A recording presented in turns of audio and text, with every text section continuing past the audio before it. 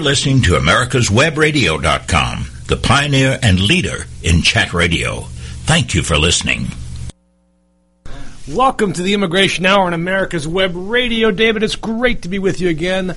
1 week before the election, the most important election in the last 4 years. You know, you hear lots of hyperbole. This is the most important election in our lifetimes. Isn't really every election the most important election of our lifetime as we move forward? Of our ever, as David and I know, our ever shortening lifetimes going forward. But this week has been really interesting, David, as far as the election is concerned. You know what has been missing, I thought had been missing from the rhetoric of this week, David, was any talk about immigration. I thought it was missing. I just thought they had focused so much on Hillary's emails again that they had all forgotten about the policy issue of immigration. And then I realized that, in fact, they had not actually forgotten about that. There is, in fact, a little immigration story coming out of the Trump camp this week that I think deserves just a little bit of mention because it was insane. And I hate to put the words insane in front of Donald Trump, but I don't know. They seem to go together for some reason. They seem to go together. Here's what he said. And I'll have to quote this because I don't want to be mistaken again here. But an introductory, he declared that if Hillary Clinton wins the presidency, that she's in favor of open borders. All right. So, David, do you know how many people live in America today? 330 million. Exactly, more or less, right? You know, on any given day, who knows? But pretty close to that number. Quote, but she wants open borders, Trump said at a campaign stop in Greeley, Colorado. Quote, you saw that during the debate. WikiLeaks got her again. I'm sorry, the Russian government got her again. I'm going to get that right. Quote, she never talked about open borders. She wants open borders. I'm continuing the quote. We could have 600 million people pour into our country. Think of it. Whoa. And then he goes on, quote, she wants to let people just pour in. You could have 650 million people pour in and we do nothing about it. That's what could happen. You triple the size of our country in 1 week. Close quote. Dave, what do you say to that, David? Wow. 650 million people, triple it in 1 week. Now let's think about that. Triple it in 1 week. How are we going to let that happen? All right. First of all, we have to decide where all 160 million people are going to come in 1 week. Let's start with the obvious. How many people live in Canada? We could get all the Canadians in America that all want to come down here. Why, I don't know, but let's say they all want to come down here. That's only like 30 million, though. That leaves us with 620 million more people. Let's go all the way south. How many people live in South America? Well, that's about another 300 million people. So that gets us down to, we still need 325 million more. What about Mexico, Central America, and the islands? Well, that gets us to about 625. We're still short 25 million people. So, David, if everybody on the American continents decided they were going to come into America this week, we could still not have 650 million people to come here. So we're going to have to get them from somewhere else. Where are we going to get the other 25, 30 million people to come to America? We're going to have to hire boats, lots and lots of boats and lots of airplanes, thinking, of course, that we only get about 25 million people coming here every year as visitors. So that's not even going to be enough. David, I don't know how we're going to reach Trump's goal of having Hillary open our borders and triple the size of our country in 1 week. Man, how are we going to do that? Perhaps. Now, correct me if I'm wrong, but perhaps Mr. Trump is using hyperbole. I don't think he knows what that word means, but maybe he's using hyperbole, a gross exaggeration of non-facts to drive home a point. Excuse me, everybody. Now, that would be something that Trump would do because he's done it every day for the last year and a half. But let's take a look here at what our friends at CBS News said. So they said, there is no evidence to support Trump's claims, period. Wow. Wow, really? That must, that's a lie of the mainstream media. The mainstream media is causing that to happen. They said this: Clinton has said that in her first 100 days, she would present legislation for comprehensive immigration reform to Congress that would include a pathway to citizenship for undocumented in the country, United States, currently estimated to be more than 10 million. Trump himself has not addressed what he would do with undocumented immigrants already in the country, saying repeatedly he would address the issue after the border is secure and all criminal undocumented immigrants were deported. Under Trump's plan, the vast majority would be deported, since his deportation plan prioritizes criminals accused of crimes and those who overstay their visas. Well, this is, it's a little confusing here from Trump about tripling the size of our country. But he goes on, in the same speech, by the way, he says this: we're going to have the wall. We need it. We're going to have the strong border. Not a strong border. We're going to have the strong border. You notice he puts the word "the" in front of a lot of nouns. The strong border. But we're going to have big, beautiful doors in the wall. And people are going to come into our country. And they're going to be proud to come in. And they're going to come in on merit. And we're also going to take people on merit. People can help us grow the country. Great people. David, it's a wonderful time to be an immigration lawyer, because I believe it's going to be so much easier to do our job, because all the immigration forms are going to be done away with. It's going to be one immigration form. We're going to call it the I-1 instead of the I-130 from my immigration library, not the I-130. It's the I-1. The name of this form is application or petition. Petition to be identified as a great person. It's going to be the name. So it's I-1. And it's got a couple questions. Your name, it's got your birth date, where you were born. Okay, so if your name is not a good name, or it can't be made fun of properly, you can't come in. If you're too old, or you're too young, you can't come in. If you're from a certain series of countries, you're certainly not coming in. Certainly if it's from the Middle East. So those three questions get a lot of people out. The next question is, are you a great person? And if you check yes to that, I think you come in. So this way, we're only going to get great people from certain countries that are of a certain age with good names coming into the United States. It's going to be so much easier to be an immigration lawyer when that happens. I mean, it's going to be, wow. Trump is, when we have a President Trump, this is going to be wow, so easy. Now, all facetiousness aside, Trump then goes on to say certain other crazy things. And here's a question. He goes this: folks, this is a quote, it's called a two-way street. It's a two-way street, of which there aren't very many in New York City, by the way. We need a system that serves our needs, not the needs of others. Remember, under a Trump administration, it's called America First. Remember that. You choose immigrants based upon merit, skill, and proficiency. Doesn't that sound nice?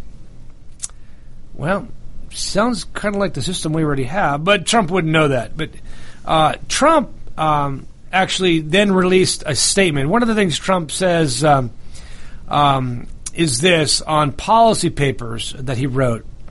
On H-1Bs, for example, he says, I'm changing it and I'm softening it. We need to have talented people in this country. Quote, this is the Trump, now the press release comes out written by Trump's anti-immigration staffers. The immigration program is neither high-skilled nor immigration. The H-1B program is neither high-skilled nor immigration. These are temporary foreign workers imported from abroad for the explicit purpose of substituting for American workers at lower pay. I remain totally committed to eliminating rampant, widespread H-1B abuse and ending outrageous practices such as those that occurred at Disney in Florida, where Americans were forced to train their foreign replacements. I will end forever the use of the H-1B as a cheap labor program and institute an absolute requirement to hire an American workers for every visa and immigration program, no exceptions. It's interesting. When he talks, he says make the program softer, make it easier to use. Why? Because he himself actually uses it for his companies. And then when his anti-immigration staffers speak, they say crazy butt stuff that comes right out of the FAIR, Numbers USA, and anti-immigration, xenophobic, nativist, anti-population, pro-abortion handbook. They want to have fewer people in the United States. This is very interesting as we go forward, David, because I see here a Trump who really has no plan, who doesn't mind lying to, gullible people? But, I don't think Trump supporters are gullible. I really don't. I think we talked about this earlier in another show, where Trump supporters trust him but don't believe the things he says. They don't think he'll actually do this stuff, but they trust him because they're angry and they want change. People that don't like Trump, like myself, actually do believe him and believe that he will carry out the things he says. Now, interesting, people that support him don't believe him. People that don't support him do believe him. And I think as we go forward and we see what happens over the next week, that we're going to see something very, very interesting if he is president. And I think it's going to be terrible for the United States. I mean, really terrible for the United States if he's president from an immigration perspective. Now, there's lots of things about Hillary Clinton that are bad. David, would you like to make that list right now, the list of things that are bad about Hillary Clinton? We can go through those right now at this part. But at the same time, will she do the damage to America long term that a nativist Donald Trump will?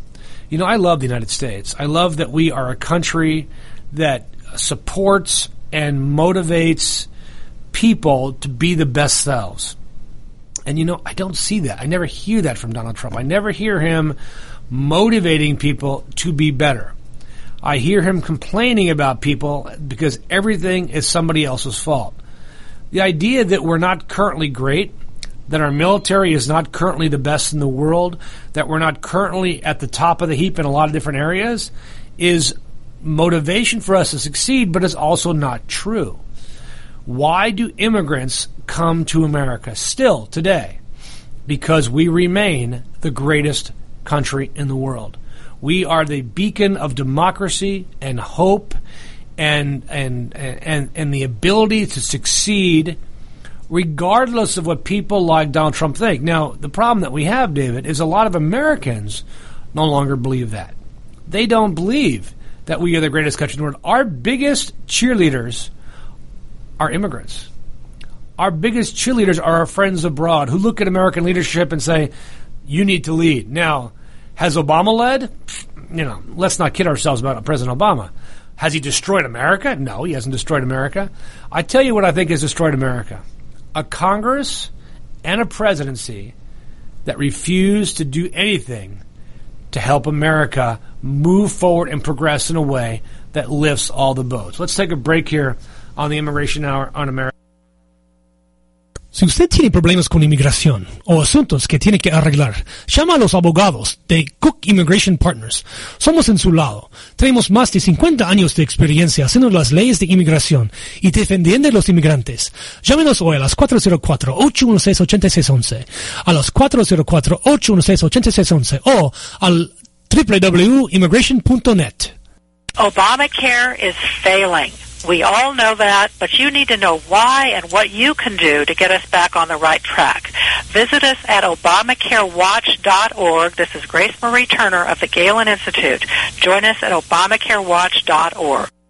Whether cruising the Strip in a 57 Chevy or taking the family on a vacation in a 71 Oldsmobile Vista Cruiser, you need to tune in to Classic Cars with Steve Ronaldo and Jim Weber every Saturday from 8 to 9 a.m. on americaswebradio.com. Cook Immigration Partners is your passport through the immigration maze. Whether it's help with E-Verify in your business, or help in how to document a new employee under the new I-9 rules, or if you marry a foreign national, Cook Immigration Partners is your best choice for a legal advocate. Call us today at 866-286-6200. That's 866-286-6200, or visit us on the web at www.immigration.net. You're listening to America'sWebRadio.com, the pioneer and leader in chat radio. Thank you for listening. Welcome back to the next segment here on America's Web Radio. This is your host, Charles Cook, of the Immigration Hour. It's great to be here again today, David. 1 week before the election, we are very excited to be casting our votes. David, you've already voted, right? You and I both have already voted. Are you giving all your employees a day off to vote today? David laughs because David is the employees here at the station. We're doing that. We give our employees paid time off to go vote, however long it takes. I prefer they not do it during Election Day because Election Day is going to be crazy. But have you seen how many people have voted early? This is stunning. So many people voted, David, before Director Comey came out with his announcement that they are expanding the Hillary email investigation. There are a lot of people still out there that are starting to make up their minds. And I'm just thinking, David, do you know anybody who's undecided? Really? They look at these polls, and there's one poll this morning had Trump at 46, Hillary at 45. That's the same poll, by the way, CBS News poll that had Hillary up by 12 points last week. So clearly the poll's a little volatile. And that leaves 9, if I do the math right, 40, 46, 45, that means 9% of the people either are voting for Johnson or Stein, which I don't believe, or they literally haven't made up their mind. That seems like, wow, really? I know I had a hard time when I went into the polling booth about who I was going to vote for. I knew I wasn't voting for Trump. I think the man is dangerous to America. But there's Evan McMullin out there. And Evan McMullin, I think, is the true voice. Although he's not going to win anything, but if you want to put your vote in a place that actually makes you feel good at night, and you can't stomach voting for Trump and you can't stomach voting for Hillary, vote third party. In Georgia, you have to write Evan McMullin in, and you can write him in. I think he's on the ballot in like 11 states or 12 states, and he's a write-in candidate in like 35 states, and he's almost everywhere. But at least you could sleep at night voting for this guy. Now, I voted for him because I think he brings a true vision of what conservatism is. I think he's got a good plan for America. What he doesn't have, David, is any real experience in politics. So that makes him just like Trump. He's fought on the front line of America's wars in the Middle East as a CIA undercover operative, which is interesting, David, because he's LDS. So he served a church mission in LDS church mission in Brazil, and apparently learned Arabic as part of the CIA training program. Always wanted to be a CIA agent from the time he was a kid. From watching, what was the article I read? He watched Day of the Condor. Remember Day of the Condor? Robert Redford, right? If I recall correctly. I think Robert Redford's in Day of the Condor. Correct me if I'm wrong about that. You should Google that. I think that's right. And wanted to be a CIA agent. What was interesting about him is he went on as an analyst, of course, initially, right after 9/11. He just graduated from college, I think in 2001, was getting on with the CIA right away, and then bam, 9/11 happens, and bam, he gets put in. So he gets into the Middle East. And he became one of the most effective recruiters among extremist groups of informants in the CIA. Isn't that interesting? I'd rather have somebody like that with on-the-ground, real-world experience than with the lack of experience that Donald Trump has leading our country. I think there's a lot of respect that comes from somebody like that, even if he was a spook. If he's a CIA spook, we'll give him that little bit of a problem. But I think that he brings a lot to the table. But, maybe you want to vote for Hillary.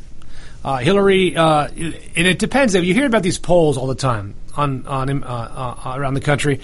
National polls are meaningless. They don't really mean anything. It's only the polls in the individual states. Now, I'm sure Trump's going to win here in Georgia, right? So if Trump's going to win here in Georgia and you're not voting for Trump, but you can't vote for Hillary, then vote for Hillary McMullen or Johnson, or if you're absolutely loony, you can vote for Jill Stein. Oh, I'm sorry to all my loony friends who listen to this. That woman is an anti-vaxxer and completely insane. Has no business being in national politics. Surely the Green Party could have been a better candidate. Surely the Libertarians could have been a better party. I like Gary Johnson. He's a wonderful guy. But I think he's been smoking way too much wacky weed over the last couple of years to really be effective anywhere. Bill Weld would have been a far better candidate of the Libertarian Party. But when you look at other states, Trump is campaigning this week in Michigan, which he's not going to win, Colorado, which he's not going to win, New Mexico, which he's definitely not going to win, trying to get people to not vote for Hillary. And I'm thinking, why aren't you in Pennsylvania every single day? Because he's not going to win Pennsylvania. If he doesn't win Pennsylvania, it doesn't matter what else he wins. Because he can't win the presidency. I mean, he might win Florida, but if he doesn't win Pennsylvania, he might win North Carolina, but if he doesn't win Pennsylvania, he might win Ohio, which he probably will. But if he doesn't win Pennsylvania, he is not going to be president of the United States. Now, there's a really weird scenario, David. It's if Evan McMullen's strongest state is Utah.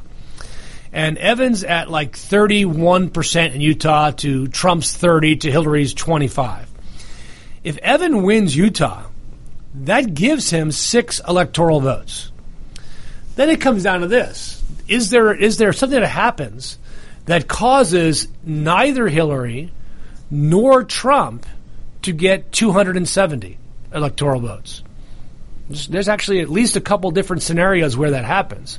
And if that's the case, you as a friend of the Constitution knows that the vote then goes to the House of Representatives, but not the current House of Representatives. It goes to the new House of Representatives that is sworn in on January 19th this year. It always changes, right? It's always changing. And we don't know what that House is going to look at. Now, that House is likely going to be Republican House, right? I mean, it would be highly unlikely that the Democrats could get that. If the Democrats controlled the House, I think they would vote en masse for Hillary. The Republicans, on the other hand, face a problem because a majority of them will vote for Trump, a big majority.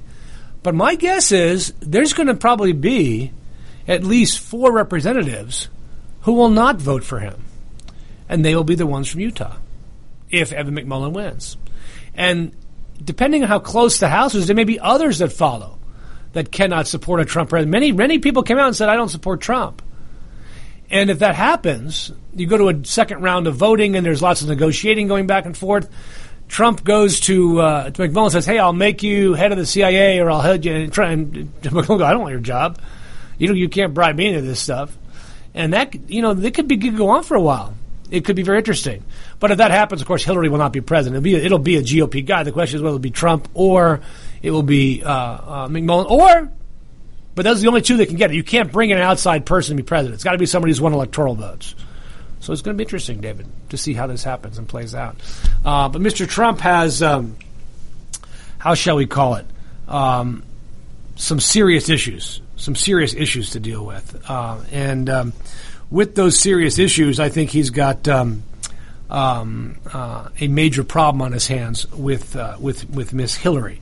Now, I have a dear friend on Facebook whom I just love to pieces. I've known him almost my whole life since I was a young man in high school, and he is not a big fan of Hillary Clinton. In fact, he probably listens to your shows here, David, for the most part.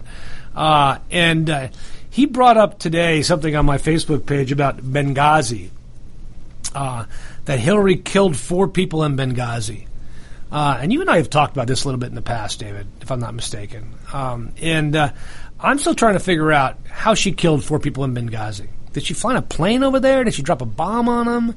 Did she not take their phone calls and call in the air support, which she has no control over as head of the Department of Secretary of State? What role did Hillary play in the death of those 4 Americans? I haven't actually. All I've read is what the Congress came out with and said she played no role in that. That's what Trey Gowdy said. So I'm trying to figure out what she did that caused Benghazi to happen that isn't more laid at the feet of the United States Congress or the presidency or the U.S. military. That's what I'm trying to figure out. David, do you have a show that talks about that on America's Web Radio? We've talked about it in the past. What's that? We've talked about it in the past, yes. Yeah, I mean, I would love to. I'd love to probably find out more about that because, near as I can tell, that's just literally not true. There's lots of stuff you can get on Hillary about. Lots of stuff, including the stupidity of using an email server that is based in the closet of her house. But I just can't. I can't lay Benghazi at the feet of Hillary when seems to be a lot of other blame to go around there, especially with the United States Congress, who did nothing. Now, getting back to the whole immigration thing and how Hillary is going to change immigration law. Hillary has said very specifically that she is going to present to Congress a comprehensive immigration reform plan in her first 100 days. And she was very specific and said, I can't make them pass it, but I will present it to them and I will lobby for it and I will work on it. Now, if she is president, that's a lot of work in a democratically controlled Senate and a Republican-controlled House. Now, if the Republicans manage to retain control of the Senate, is there any hope for any immigration reform, or will we simply see 4 more years of stonewalling until the next election? And if that happens, here's what I think, David. I think that if the Republicans retain control of both houses of Congress, but lose the presidency, and they don't move on immigration in those first 2 years, they will be viewed through the lens of history as stupid. Because what we're seeing here is, in this election cycle, monumental turnout from new immigrants, particularly Latinos and Asians. Now, I don't know where a lot of those votes are going, but my guess is they're not going to the guy who wants to deport their mother. Although I did have a very interesting conversation the other day.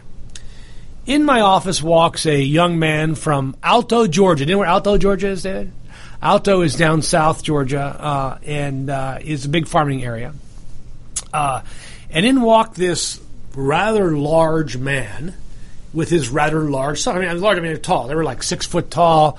And Dad was probably a good 240. Son was a good 260. Big boy. Kind of kid you'd see from Alto, Georgia, plays line. But they're Latinos. They were from Mexico. Dad was from Mexico. Son was born here. And son had just turned 21. Now, many of our listeners know that if your child is 21 years old, they have the legal right to sponsor their mother and their father to become permanent residents of the United States. However, if mom and dad came into the country illegally without papers, mom and dad, before they could use the application of that son or daughter who's 21, would have to leave the United States for 10 years. Now, after you've been here, this husband and wife had been here for about 25 years. You think they really want to leave the country, and they have younger siblings, got a younger brother and sister. They're not going to leave the country, right? So I had to break this bad news to them and say, look, I know you know that your son can sponsor you, but you are not going to be able to use that until you leave the country for 10 years. So, so I go to the son. I said, I'm really sorry. He goes, well, and he talks like this, like he's from South. I mean, David, if you weren't looking straight at him, you're talking to some big old Anglo kid, some big old white kid talking right there. And you open your eyes, and there's this very large Mexican guy standing in front of you. And I said, well, this election makes a difference. Maybe, if Hillary gets elected or McMullen gets elected, we have immigration reform. I'm voting for Donald Trump. Hillary's going to take my guns away. Now, I thought that was hilarious. So I asked him, so your guns are more important than your parents? And he gets this quizzical look on his face like he's thinking about it. He says, well, I'll have to think about that. But then he goes, Trump isn't going to deport anybody. Going back to that same thing we talked about. People that support Trump don't believe he's going to do what he says he's going to do. Let's take a break here on America's Web Radio and the Immigration Hour. Si usted ha casado con un ciudadano, o tiene problemas con inmigración, o tiene una oferta de trabajo, llama a los abogados del Cook Immigration Partners. Somos en su lado. Con más de 100 años de experiencia en la ley de inmigración, conocemos la ley y sabemos cómo ayudarle. Llámanos hoy a las 404-816-8611, a las 404-816-8611, o visítenos al www.immigration.net.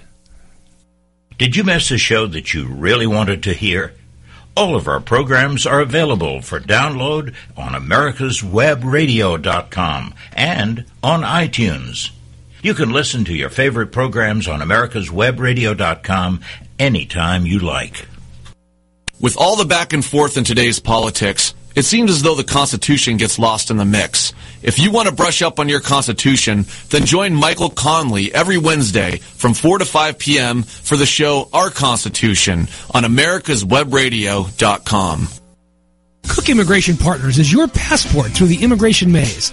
Whether it's help with E-Verify in your business, or help in how to document a new employee under the new I-9 rules, or if you marry a foreign national, Cook Immigration Partners is your best choice for a legal advocate. Call us today at 866-286-6200. That's 866-286-6200, or visit us on the web at www.immigration.net. You're listening to americaswebradio.com, the pioneer and leader in chat radio. Thank you for listening.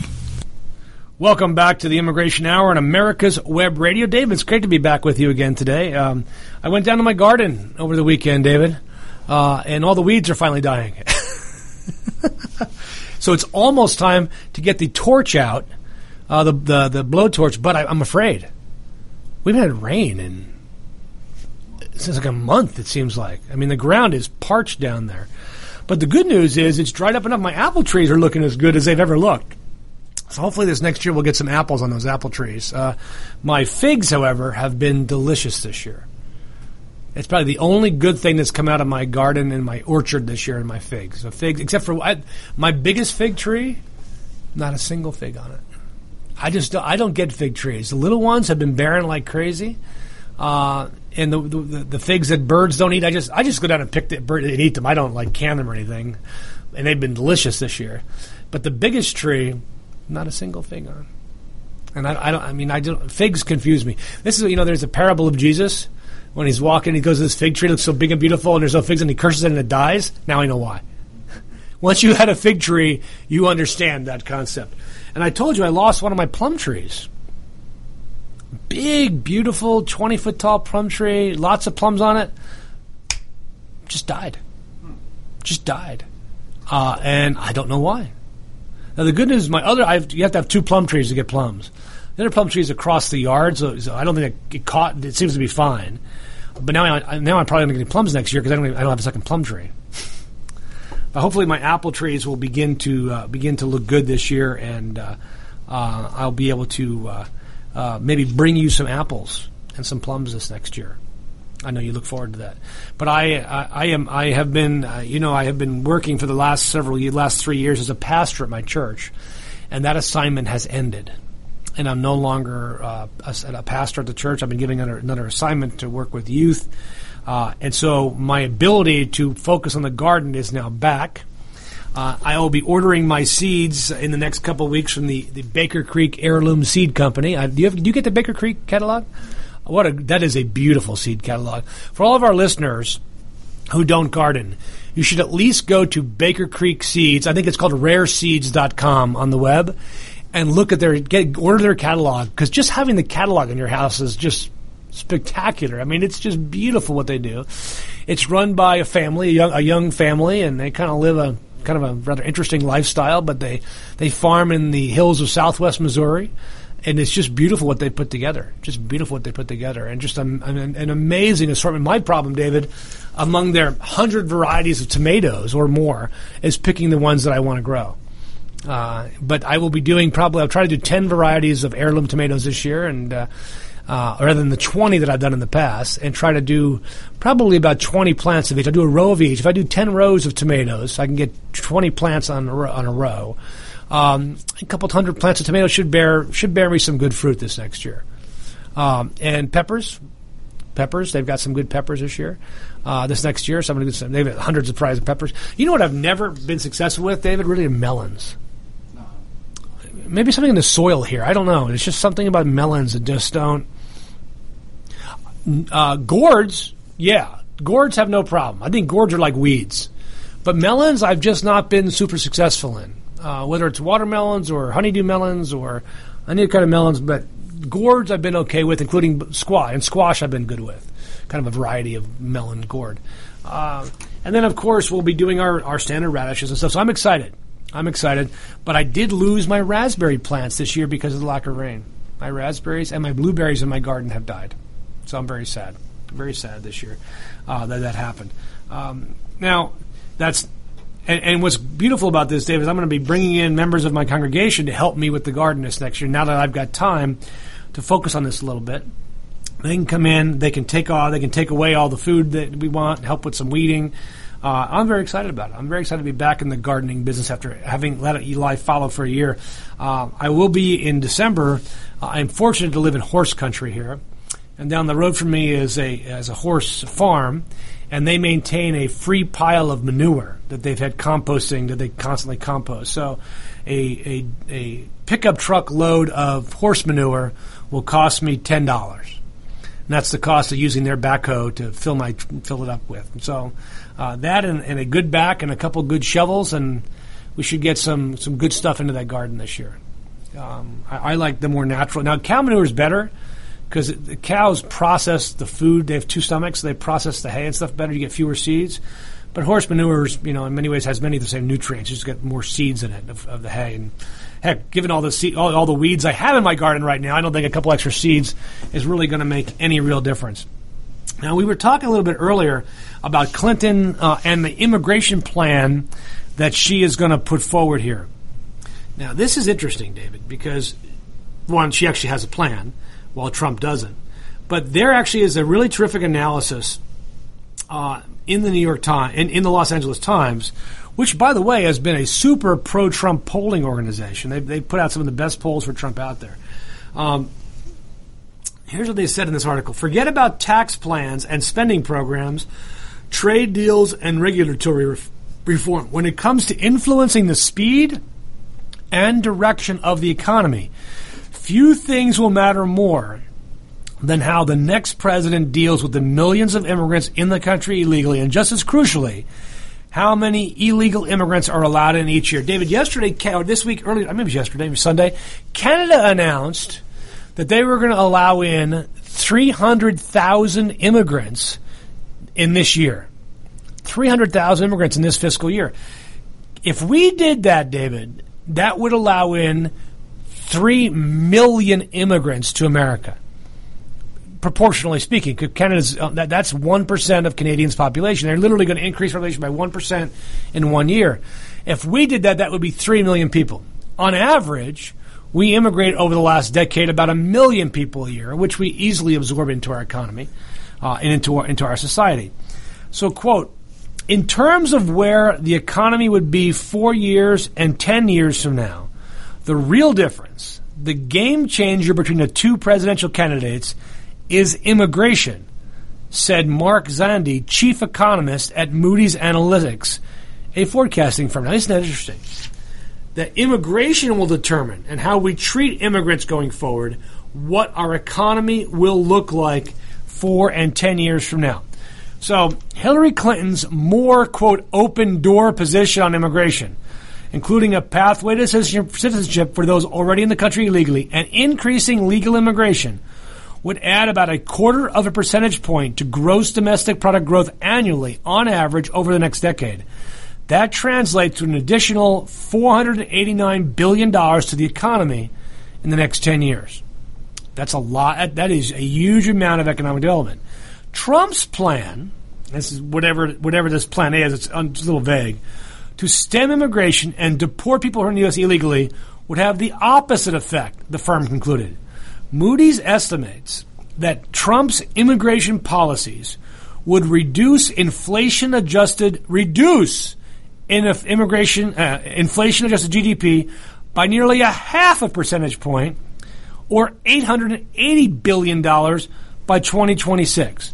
So over the next 10 years, the difference between Trump's immigration plan and Hillary's immigration plan as it pertains to the economy is $1.3 trillion better under Clinton than under Trump. So if you want a smaller America, if you want a less vibrant America, if you want America that's shrinking in population and in economy, then you must vote for Donald Trump because that's what he wants. That's what his plan will do. Now, it's funny.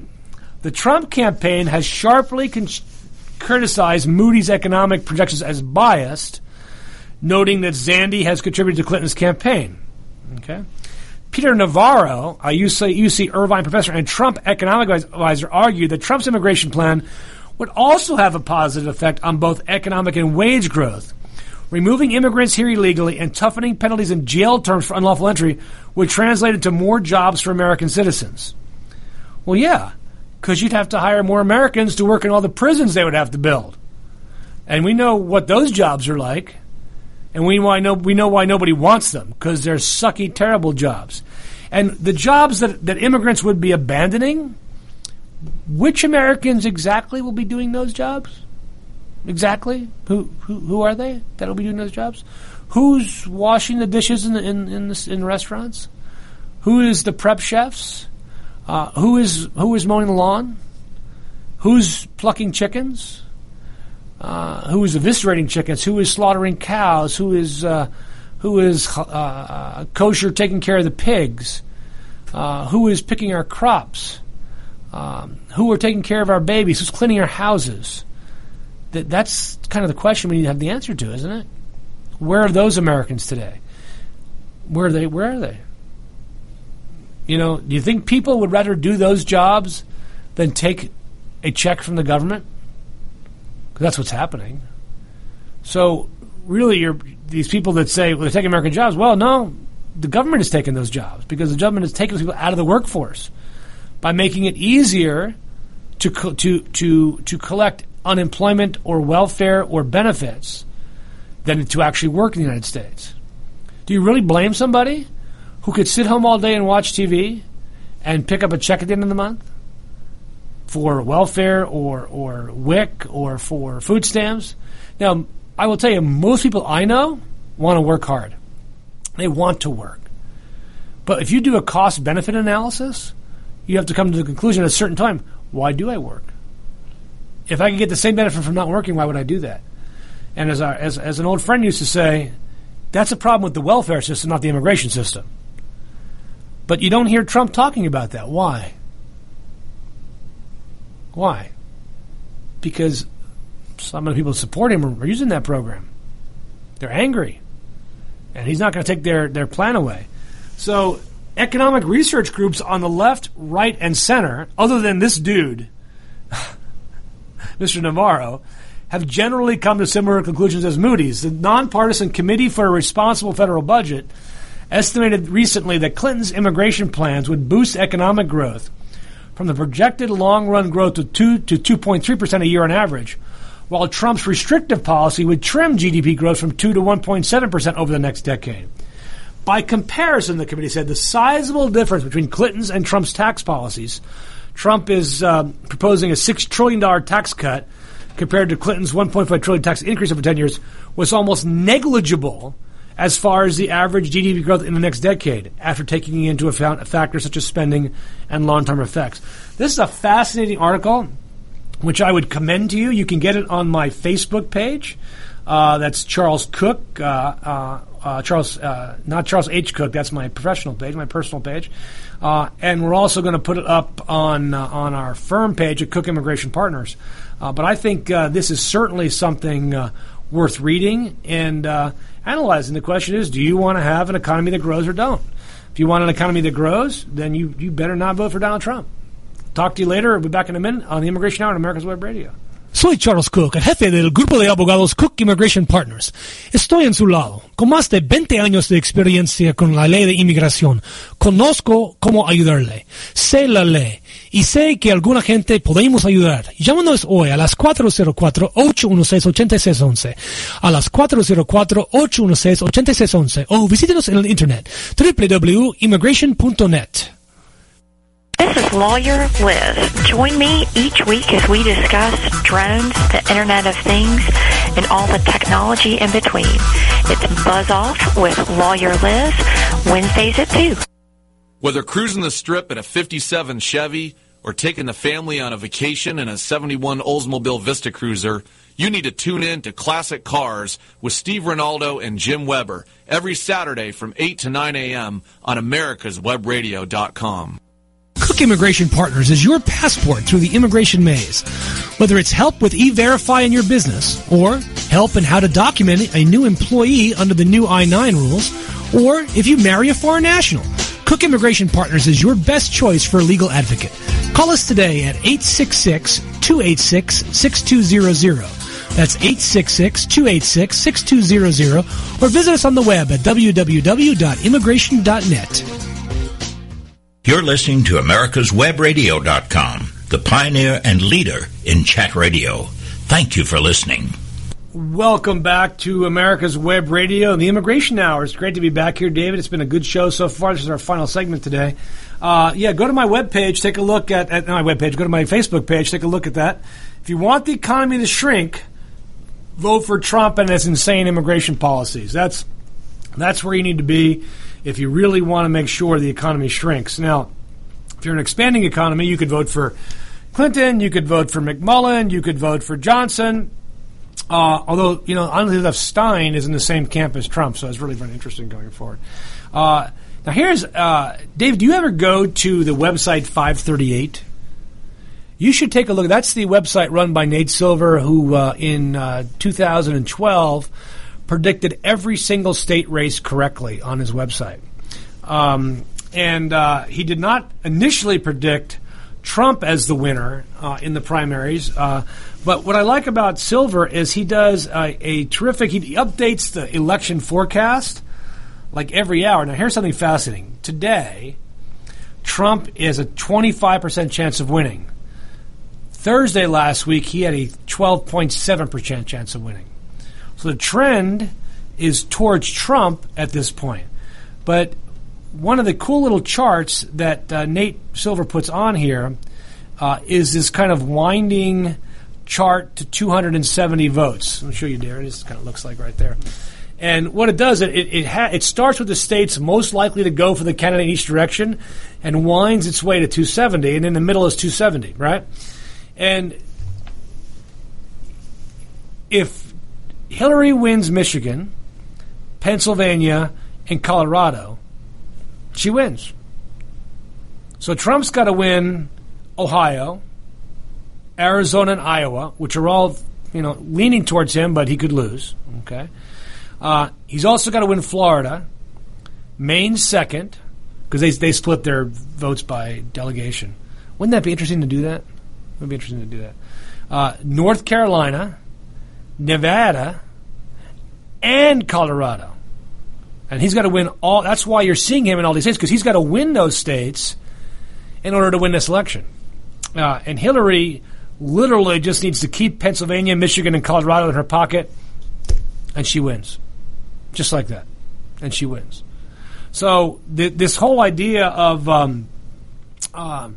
where, what the percentage is and that, again, it doesn't really matter very much, except in these states. So you look at a place like Arizona, which leans Trump, but apparently this year they've had a massive increase in Latino turnout. Massive in the early voting. Now, David, are you a fan of early voting? I've actually watched this. There's been a debate brewing on the web about this. Are you a fan of early voting? I've only done it twice, probably not. No. Okay, so there is. I like it only because I don't have to wait in line on election day. I mean, to me, that's the biggest reason to have early voting, because if you have X number, you can afford as a state to have X number of polling places. and you really can't grow that year to year necessarily, but you have an expanding population, the problem that you have is the lines just get longer every single year. Remember the lines back in Bush Gore in Florida? There was people in the Panhandle in a different time zone when the election was called that got out of line because the election was called. And because there was no early voting then. I mean, you could do absentee ballots, but you had to prove you were going to be absentee. So I like early voting because I think it gets more people involved in the process. I think I like some of these countries where it's mandatory to vote. And this because if you don't, in some countries, if you don't vote, you can't get certain public benefits, and so you've got to be registered to vote and you have to vote. I don't necessarily mind that. I mean, if we say, you know what, you can't get benefits, public benefits, you can't get your tax return unless you vote. Now, some would say that violates my free speech. My free speech is my right not to vote. True. But we didn't say you had to vote for. And to me, voting is the most powerful benefit. The most important benefit of being an American is the right to express your political desire at the ballot box, up and down the ballot. I mean, we elect people to the most obscure offices in America. We do that because the voice of the people actually matters. And we want the voice of the people out there expressing it. So looking at this forecast for Nate Silver, Hillary has got some issues. Now, Dave, have you been following the debate on Texas and the closeness of the race there for president? Does that surprise you at all? I mean, it's Trump by 1 point. Does that speak more to Hillary or to Trump? If Ted Cruz was the nominee, where would Texas be? Probably further for Hillary. Probably way redder than it is right now. I mean, right now, Trump doesn't even have 50% there. He's got like 46 to Hillary 45. I mean, it's just like, wow. So yesterday, on 538, they put a little thing about the economy called Immigrants Are Keeping America Young and the Economy Growing. This is a fascinating article by Ben Castleman talking about analyzing the economics of Americans aging and immigration together. When Bill Clinton took office, they say here, in 1993 at age 46, making him the third youngest president ever, 12.6% of Americans were 65. Today, 14.8% are, and by 2050, 22% will be. Now, David, you are now 65-ish, more or less, right? In 2050, that's like 34 years from now, right? Yeah, 34 years. Do the math in my brain. Yeah, 34 years now. That would make me 88. So I will definitely be part of that 22% of the time, if I'm, of course, still around and kicking. But you understand the problems with that. If your population is weighted towards people who are traditionally retired and thus traditionally not participating actively in economic growth or societal movement, you have a much bigger burden on those that are actually of the age to work. So the aging population of the U.S. poses a major economic challenge: rising healthcare costs, more retirement spending, and crucially, most importantly perhaps, fewer working-age Americans to help pay for it all. Already, economists believe the graying of America helps explain the slow economic growth of the last decade. I believe that's actually probably the key reason. But by global standards, the U.S. is in pretty good shape. In parts of Europe, more than 20% of the population is retirement age. In Japan, 26% of the population is retirement age. And they're having so few babies in Japan, so few, that literally hospitals are closing. Maternity wards are closing because nobody's having babies over there. Now, at a time when aging and other factors mean fewer Americans are working, immigrants who tend to come to the U.S. during their working years and have a higher rate of labor representation than Native Americans play an increasingly important role in the U.S. populated workforce. Foreign-born residents make up 13.1% of the population in 2014, but 16.4% of the labor force, up from 10% 2 decades earlier. Immigrants help the economy in other ways too. They are more likely than native-born Americans to start businesses, and because they pay into Social Security, but only receive benefits if they stay in the country permanently, they help ease the U.S.'s long-run fiscal burden. Now, what's interesting about this is while immigration provides the U.S. with important economic advantages, it poses challenges. The U.S. has experienced a half-century-long wave of immigration. The foreign-born population's share of the population is on track to hit a record later this century. Past periods of rapid immigration have brought conflict, and this election suggests that that's probably coming forward. But think about this, the economic challenges that come with this. Foreign-born U.S. residents are, on average, significantly less well-educated than native-born Americans. About 28% of immigrants aged 25 and up have less than a high school diploma, compared to 8% of native-born Americans. That means they compete for work with the least educated Americans who already face the greatest challenges finding decent-paying jobs. Most economists firmly reject the notion that immigrants are taking our jobs because by providing new customers as well as new workers, immigration increases income and employment opportunities for native-born workers, leaving everyone better off on average. This is a fascinating article. I would encourage folks to take a look at this because it really gets to the heart of how immigration is influencing our economy and our society, and it's on a legitimate website. I did post last night, David, and I don't know if you noticed this on Facebook, because I know you do post occasionally on there. There is just a lot of junk out there.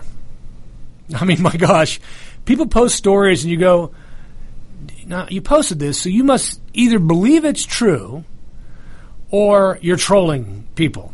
You want to be a troll, you want to be a troll. I mean, you can't be stopping the trolls. But if you believe it's true, did you ever think to Google this website and find out where this stuff is coming from, what the basis of this is? It is very odd. Very odd. Going forward. So next week, hopefully we'll have a guest next week. And we'll talk more about the election. Next Tuesday, David, is Election Day. I'm excited about that. We're going to be talking a lot about the election, a lot of immigration going forward. Anybody has any questions you want to be on the show, let me know. We'd love to have you on. Until next week, it's the Immigration Hour on America's Web Radio. You're listening to America'sWebRadio.com, the pioneer and leader in chat radio. Thank you for listening.